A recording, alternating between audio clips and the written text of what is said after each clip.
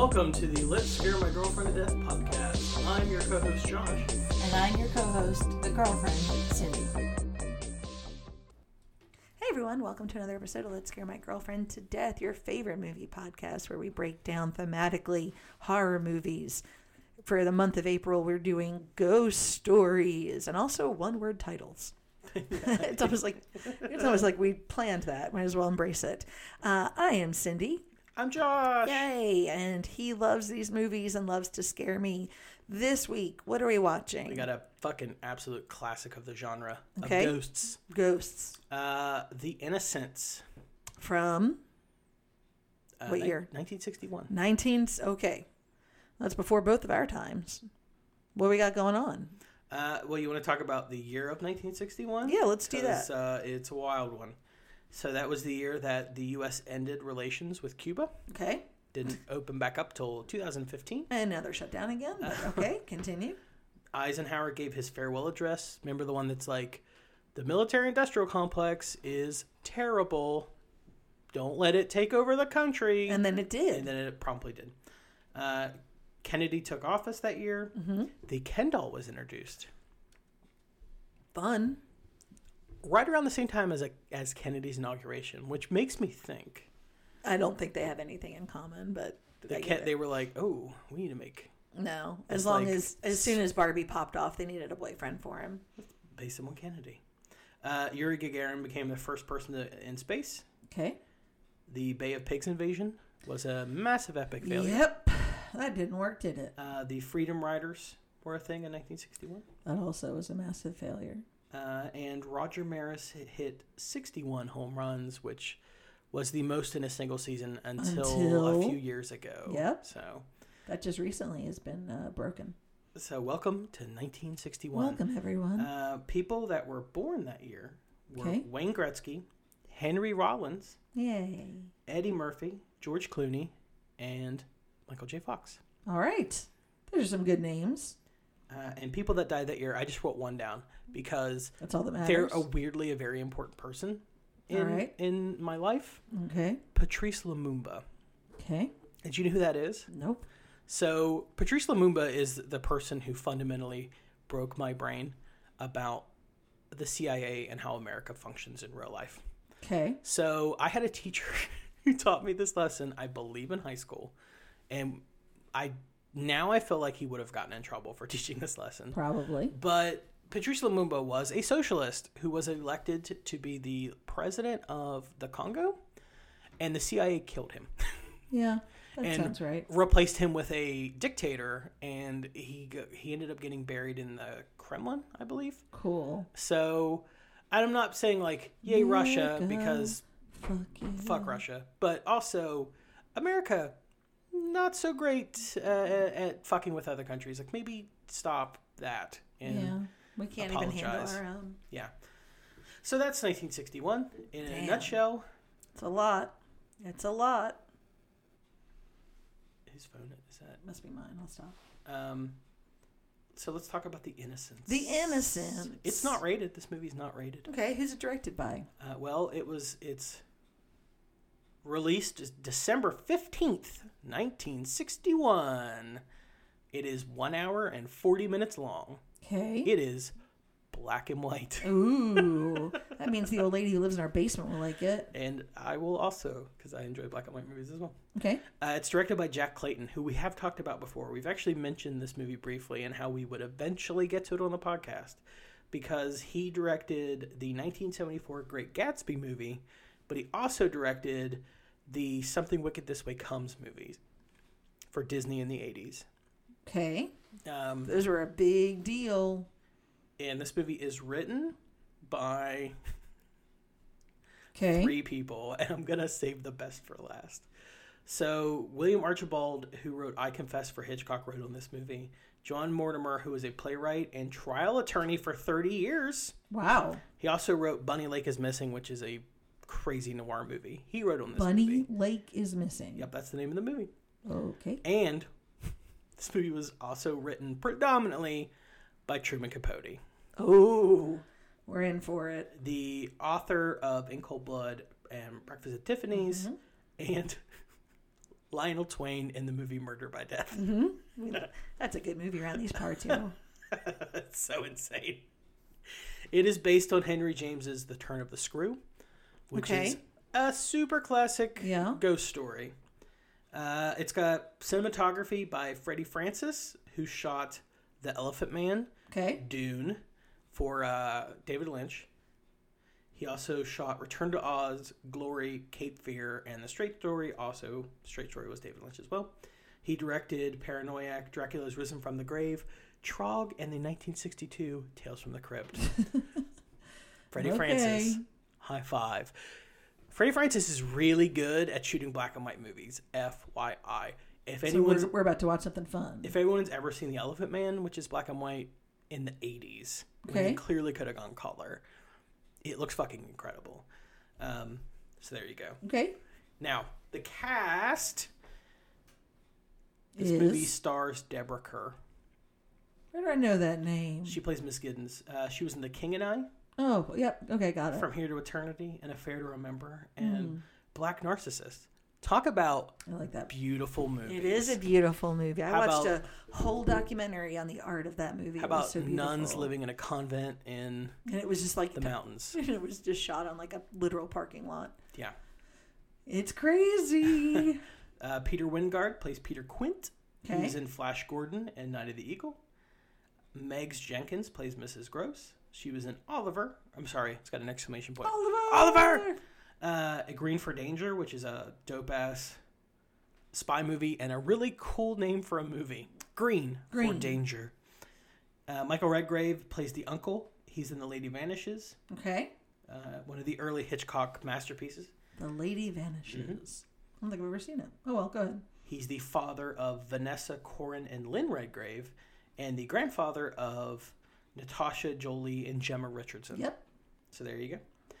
Martin Stevens plays Miles. He was a child actor who was in Village of the Damned, the Battle of the Villa Fiorita, and he quit to become an architect and meditation teacher. Really? That's what he was like. I'm done acting. I will now do architecture, teach architecture, and meditation.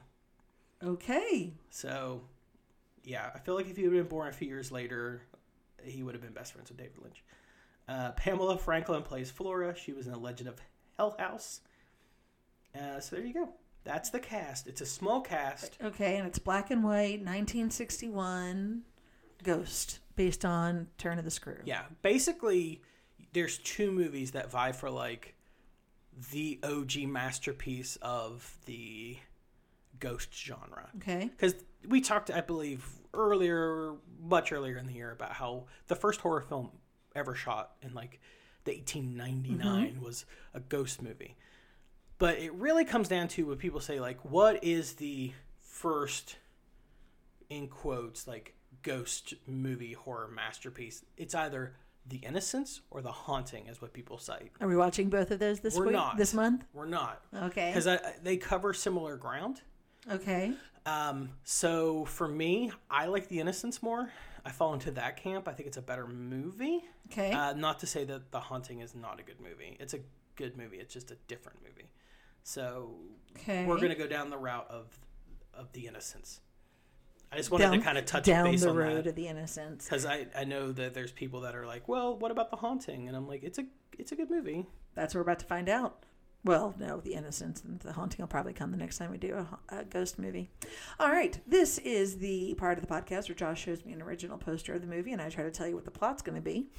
What these posters? Okay, so it's one of those. So it's like the crazy color. Get the shock of your there's a lot of writing. Let me read. From left to right.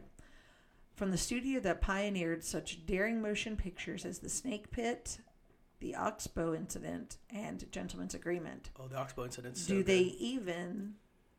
they ever return to possess the living? You'll get the shock of your life. 20th century, I assume Fox. Deborah Kerr, The Innocents. CinemaScope. I'm going to say this is a lady and her kids, or like a family moves into an old house and they become possessed. but rather than Look at the still from this movie. oh, that's beautiful. But rather than being possessed, it turns out that it's actually someone who's just trying to get him to move out, and torturing them to make them believe that there's a ghost. Okay, we'll see. Okay. My prediction Yes. is we're going to watch this. We're going to watch this with your mom, Okay. and you both are going to fucking love it. I wonder if she's already seen it. Because it's I'll have to find out. beautiful. Okay. Now, word of warning. Words to the wise. This movie is not streaming anywhere for rent. Okay. Like, Criterion did a Blu-ray, and, like, you can't rent it on Amazon. You can't, like... So here's what I'm about to tell you. Okay. It's on YouTube. Oh. Like, Okay. the entire HD movie in one go is on YouTube to watch for free. And I normally wouldn't say that, except you have no other option unless you want to actually buy this movie, which, go with God, it's worth a buy. I own the Blu-ray. It's somewhere. I cannot find it. We're going to be watching it. So we're going to be watching it on YouTube as well. Okay. Until I track down my copy. But just a heads up for that. Okay. That's fair. Yeah. All right. So we're off to watch The Innocents. But not innocence like innocence lost. More like the plural of an innocent person. Like 2 innocent plus innocent children people. who are Yes. also on the cover. Join us, won't you? Mind the doors.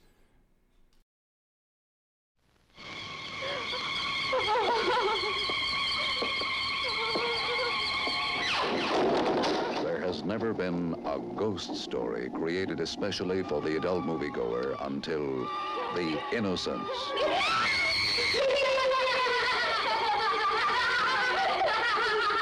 Do they ever return to possess the living? 20th Century Fox, which presented Deborah Carr in Heaven Knows Mr. Allison, and such outstanding motion picture immortals as Snake Pit, Gentleman's Agreement, and Peyton Place, now gives you The Innocents. Based on the Henry James chiller of macabre evil. Brilliantly adapted for the screen by William Archibald and Truman Capote. Do they ever return to possess the living? You can see. You must. I hate you. The Innocents, produced and directed by Jack Clayton, the man who directed Room at the Top, turned into fearful reality by the magnificent performance of Miss Deborah Carr, with Michael Redgrave as the uncle, co-starring Peter Wingard, Meggs Jenkins.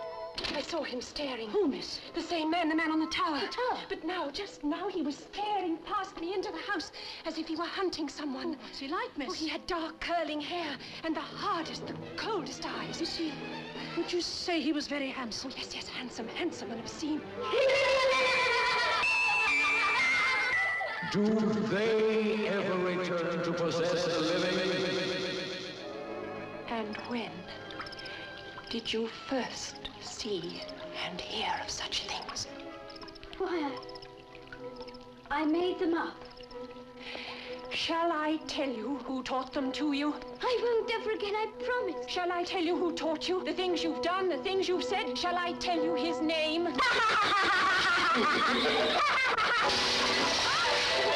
Perhaps the most controversial concept in human relationships ever presented on the screen, with one of the world's great stars, from the man who directed Room at the Top, a new and adult motion picture experience.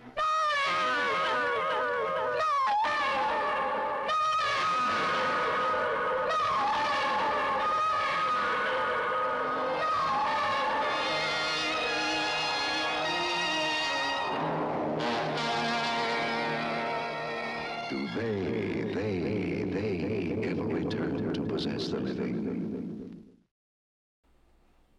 Hi, welcome back. We have watched The Turning of the The Innocents. This was The Turning of the Screw, 100%. Yeah, I mean, it doesn't try to hide the fact that it's clearly based off of the Henry James It's not novel, based off of it, it is. novella. The only difference is like the last 5 minutes, I would say. But Is there a crazy dream sequence in the kind of. I'm trying to, like, everything seemed really familiar. I know that at the end of, spoiler alert, at the end of Turning of the Screw, which I keep calling Taming of the Shrew, just because honestly, they're like synonyms. Homonyms, I mean, whatever. That's a homonym for a synonym. Is I think at the very end, or I know at the very end of the Turning of the Screw, the boy says something about, like, he sees the ghost as well, and it kind of all falls apart, that it's just like this big thing. Does that make sense? It does. Okay. So, like you said, yes, this is based on Henry James's The Turn of the Screw. It is. Which appeared in Collier's Weekly as a 12-part serialization novella. I do kind of miss the idea of having to wait on your weekly periodical to come in to read, like, your you know what I mean? The way that we used to be in the 1900s with, like, TV shows. Yeah, a lot of... Like, oh, I gotta wait till next week to find out what happens. A lot of, like, science fiction horror authors. Oh, yeah. That's how their stuff was found. Like, all of Lovecraft stuff was... All of Ray Bradbury. In sections. Yep. That's how not all, but that is how many of the great classics kind of were developed. That's how they developed their fan base. I mean, even Edgar Allan Poe, that was, a periodical was kind of his jam. Yeah. Okay. Do you know how popular this story is? I don't. I would assume, I mean, it's, I was an English major, so I assume all English majors have had to read it. So I guess that's a lot. As not an English major and someone who's never read it, because well, it now I because you've seen this movie. Things. This story, this novella, has been a Broadway play, okay, a chamber opera, 2 movies, one in 1961, which we just watched, one in 2020, which is called The Turning. Oh, yeah, okay. And it was a Mike Flanagan Netflix miniseries called The Haunting of Bly Manor, also in 2020. That one took more liberties than this version. Mm-hmm. I mean, like The Haunting of Bly Manor, if I'm remembering correctly, that one goes like a step further, and her brother, the nurses or the nanny, the governess's brother, kind of comes and confirms like what all is going on, sort of a thing. And the story itself falls in Gothic fiction. Yes. And can you explain to the rest of us what Gothic fiction kind of is? Just an overview. It's think honestly like Romeo and Juliet, where it's like everyone thinks of it as a romance, but it's actually fucking dark as hell. That's kind of Gothic-y romance. So there's in this movie or this story, there's this idea of this bachelor who is providing for this woman, and she lives this idyllic, beautiful life, and everything seems perfectly fine on the outside, but it's actually a ghost story. Or is it? Or is it a fraud story? My favorite Louisa May Alcott book is not Little Women or Little Men or Joe's Boys or whatever. Mine is A Long Fatal Love Chase, which is like that. It's about, like, is it a stalker or is the woman obsessed? Like who is stalking who, kind of a thing. And it's very like on the surface, but then no, just scratch the surface a little bit. There's something deeper and a little more dark underneath that. When we did not Crimson Tide, that's a different movie. When we did Crimson Peak, yes. We'll talk more about Crimson Peak in a minute. That would be that's another good example of like a Gothic Frankenstein. Yes, the Gothic fiction, on the surface it's a monster story, but underneath it all it has this meaning of man and creationism and loving what you what you created or hating what you made, things like that. Nice. And acceptance and nice. Yeah, so, there's always a little element of death, always a little element of spooks. Spooky ghost deaths. Spooks. I will say, before we get into talking about, the normal thing of what this movie's about and go down that road, I just want to point out that we talked in the opening about how there were different writers that worked on the project. Yes, we did. Apparently, William Archibald wrote the original screenplay, and he had like a narrator in it, and it was based in facts, and everything was true. There were ghosts. It definitively was like, there are ghosts. This is a ghost story. Okay. And Jack Clayton, the director, was like, so he hired Truman Capote to come in and was like, why don't you chalk this motherfucker up with some ambiguity? Yeah, and that's what he does best. He brought him in, and he put in the, like, are they ghosts, or is the governess crazy? Are the children crazy? Or what is this happening? Fraud? Yeah. They're trying to, defraud the mysterious uncle out of something, or is the uncle trying to get her, or is someone mentally ill, like seeing things that aren't there, like. Right. Because all of all the ghosts you see in this movie, spoiler alert for when we talk about it in a minute, you see them from Deborah Kerr's point of view. Mm-hmm. So you don't know and no one else acknowledges them. No one else acknowledges them. Correct. Like, you think the kids can see them. You think the maid can see them. But no one ever says, I also see that ghost. Yeah. It's only her. It's always, I believe you. Not, I see it too. Clearly you wouldn't lie about that. So, yeah, I believe that you saw a ghost, but I did not see a ghost. Right. So, that being said, would you kindly walk us through the plot of this movie? And offer to take over as head of the household and head governess for a pair of orphaned children. Is given to a young woman, Deborah Kerr, and she soon finds out that she is replacing someone who had who had not been a very good governess and had either run away with someone or killed herself or killed him and killed, we're not really sure. There's a dark past behind this posting. And and she starts seeing the ghosts of the former groundskeeper. I believe it's the groundskeeper. Yeah, the groundskeeper. And the former governess. And they had like a fling. Or did they? And they did. And it was all very... Yeah, and Deborah Kerr's character starts to believe that the children are becoming possessed by these ghosts. The children are very strange. They're operating through her, or through the children, to continue on with their lives and what they want to do, which is interesting. Is that like a trope of the time of being like, this little boy and girl who are brother and sister, there's like a weird pseudo love thing because they're possessed potentially by the ghost of dead lovers who want to I can't say that is a stereotype. No, that's not a stereotype. It is not literature. It is in what I call the V.C. Andrews universe, but no, not typically. It's been a minute since I read There I go again. The turn of the screw, or Turning of the Screw, whatever. I wonder if I would read that into it now. Might have to go back and think on that. Well, okay. IMDb has, in Victorian England, the uncle of orphaned niece Flora and nephew Miles. Fauna. Sorry.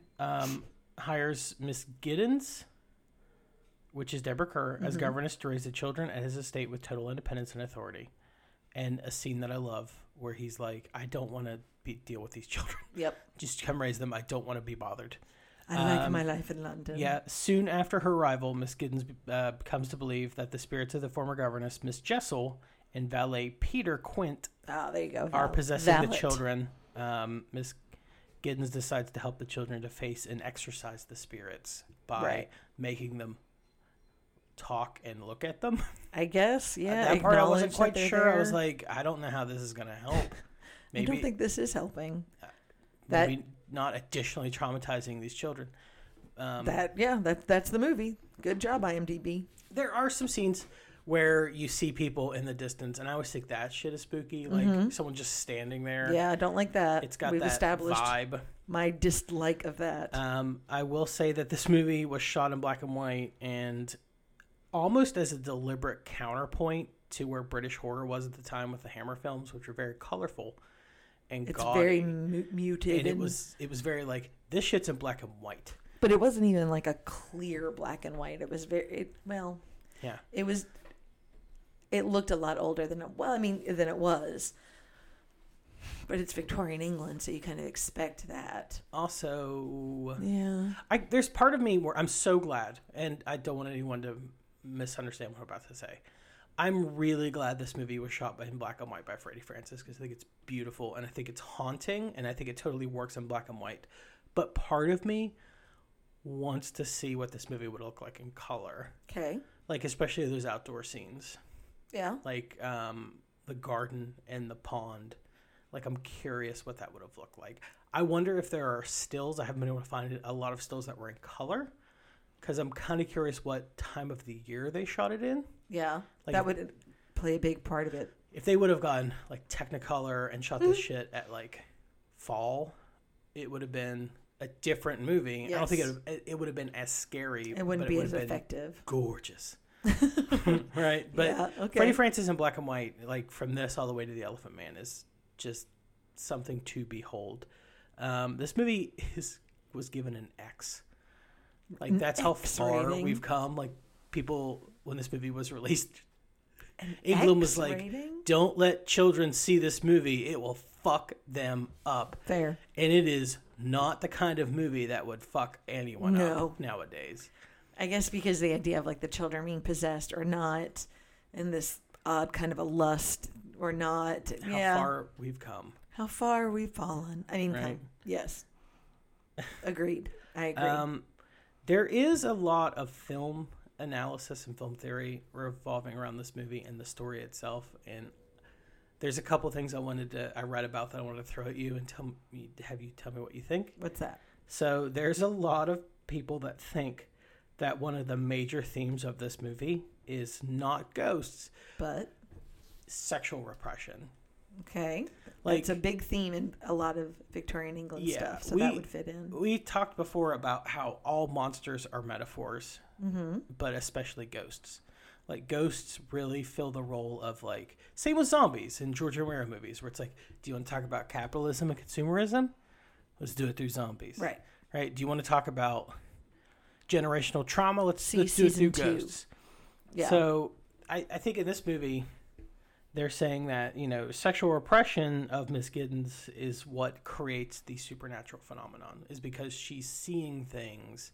She's wanting there to be more to her life than there is. Maybe. So she's projecting outwardly. Maybe. Like, so she grabs onto, like, what the kids are saying and then manifests it real, is kind of one theory I was reading about. Okay. And they even go so far as to say that the film ends with a reversal of the Sleeping Beauty roles, with her kissing the little boy. Yeah, that was weird. I didn't like that. There's 2 scenes where Miles kisses her, and it's unfucking comfortable. I think that was probably the X rating. Now that we're talking about it, she kisses him at the end, and then when way too long. I think he wakes her up, or when he first meets her, he's like, mwah, and gives her that weird fucking too long kiss. Too long. Too long.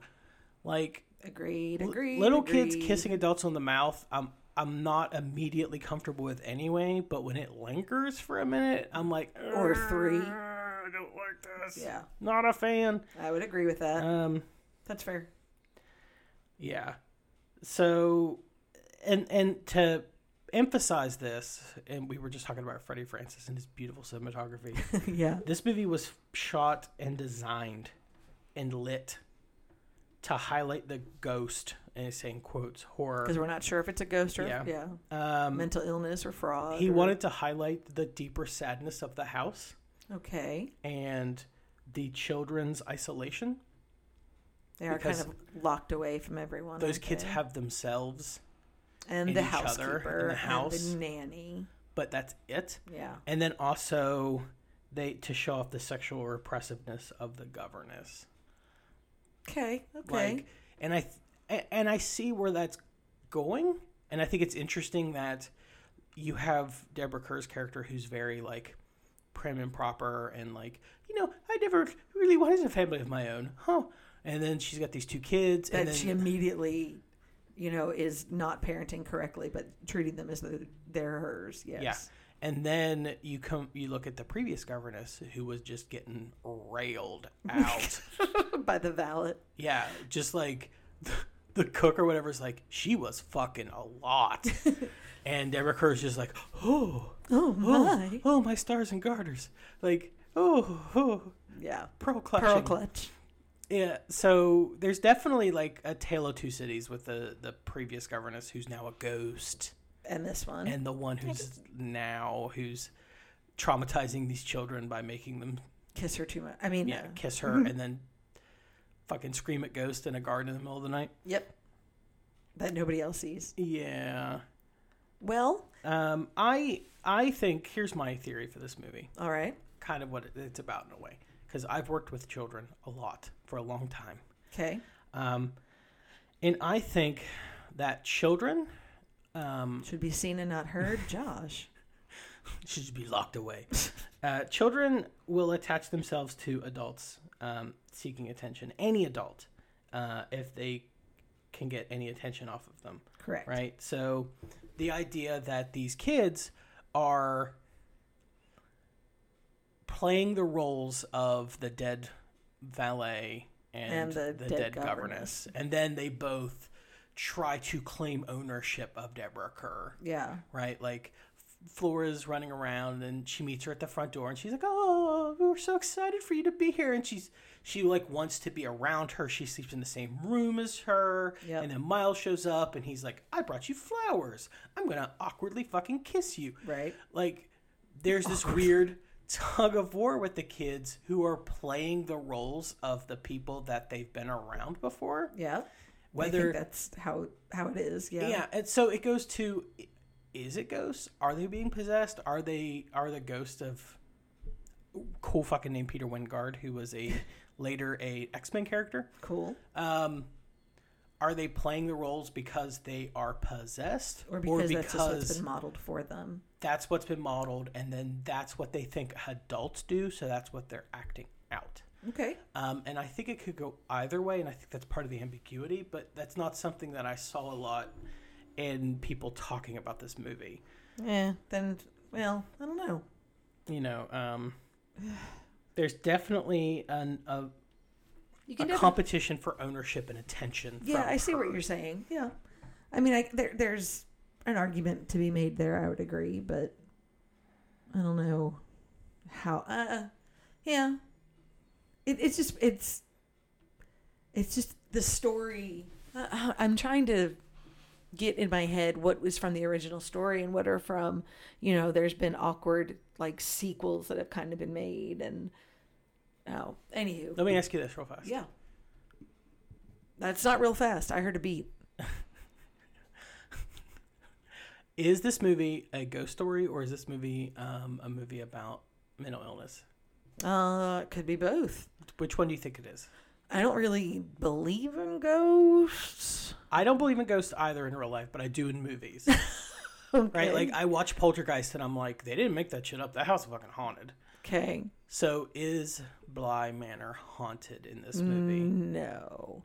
I tend to lean more on the idea of some sort of, but this is my baggage, of like there's some big scheme and the uncle is, playing up the valet and trying to, I don't know, like. It goes back to the eternal question of the Pan's Labyrinth thing that we talked about. Okay. Where one of us believes she is a princess in the underworld. Yeah, there was and one of us is like, this is not real. And I think I believe that there are ghosts in this movie. Okay. Like, I believe in the ghosts in this movie. Again, like you in real life, don't believe in ghosts. But in the sense of this movie, imaginary world that we're living in, do. Okay. And I think this is a ghost story, and I think it's an effective one. And like we said, it was one of the two like foundational ghost stories that kind of all ghost stories after this are built on. It's this and The Haunting, and I think this movie fucking rules. Yeah, I think this movie is worth a watch. Shit. It's creepy. It has a good creepy feel to it. For sure. This was one of Martin Scorsese was asked to make a list of the 11 scariest movies of all time. All right, and is this on? Sorry, it? the 10, but he ended up with 11. Because this is one of his 11 scariest movies of all time. You mentioned Crimson Peak by Del Toro. Mm-hmm. This is a direct, like, Crimson Peak exists because of this story in this movie. Right? Okay. Like, he wanted to make something like this. This is why he got into acting or into directing. A lot of filmmakers quote this movie, like older filmmakers especially, quote this movie as being like extremely important to them. Like I've heard Joe Dante talk about how much he loved this movie, and it's like one of his all-time favorite movies. Not just scary movies, like one of his all-time favorite movies, period. Like this movie has, it's this weird thing where the hauntings probably a little more known culturally, but this movie's more of the filmmaker's film. Yeah. This movie is, I don't know, it's fucking rad, and I really enjoy it. It's a beautiful movie, like you said, and as like from a filmmaker perspective, there's like these nice shots that you really kind of liked, and it's a timeless story, obviously. The sense of dread. I don't think it's the best 60s movie that does that thing of like creeping dread and what is happening. Carnival of Souls. But it does put its mark on in that list. Does that make sense? Like it's not the best, but it's on that list. Yeah, I mean, I think it's fucking really good. I think this is definitely like top 5 probably best horror films of the 1960s. Okay. That are rated X. Well, you got to keep in mind this movie. I give this the Psycho test. All right. Because this movie came out a year after Psycho, and it feels so much older than Psycho. It does. Like Psycho feels like the first modern horror film, and everything that came out around it, other than Peeping Tom is very similar to Psycho. Mm-hmm. This movie feels 20 years older than Psycho. And it came out after Psycho. So I think that's the dividing line. And when I look at 60s filmmaking, 60s horror filmmaking, I'm always like, Psycho is kind of where it begins. Yeah. Especially since it came out in like 1960. But fair. Okay, we're not even going to try to talk about this in terms of like Arkoff or exploitation, because this movie is like an art house film by today's standards. It's a piece of literature that's been turned into a piece of art. Yeah. We did watch this with your mother. She loved it. She did. It was her speed. Yeah, definitely not the speed for my teenager and preteen. However, if they ever have to read The Turning of the Screw or The Turn of the Screw, this would be like, hey, if you have to read that, watch this movie, with it, kind of a thing. In addition to. Stop reading. Yeah. We all know Josh doesn't read. No more, as I just finished another Stephen King book. So, allegedly. Word on the street is I just finished another Stephen King book. All right. What are we going to be watching next week? Are we going to continue with one-word titles? We are. The something. Okay. So we did, House and The Fog. And The Innocents. How would you like to do something that's a 180 from The Innocents? So it's going to be like Technicolor musical? How about Batshit Crazy? That works too. We're going to jump all the way to the 90s. And watch? The Frighteners. The Frighteners. I don't think I remember that. It's going to be a good ass time. All right. Well then, until then, I'm Josh. And I'm Cindy. And I'm still his girlfriend. And remember, we love you. And we support Ukraine. And the LGBTQ community. Obviously.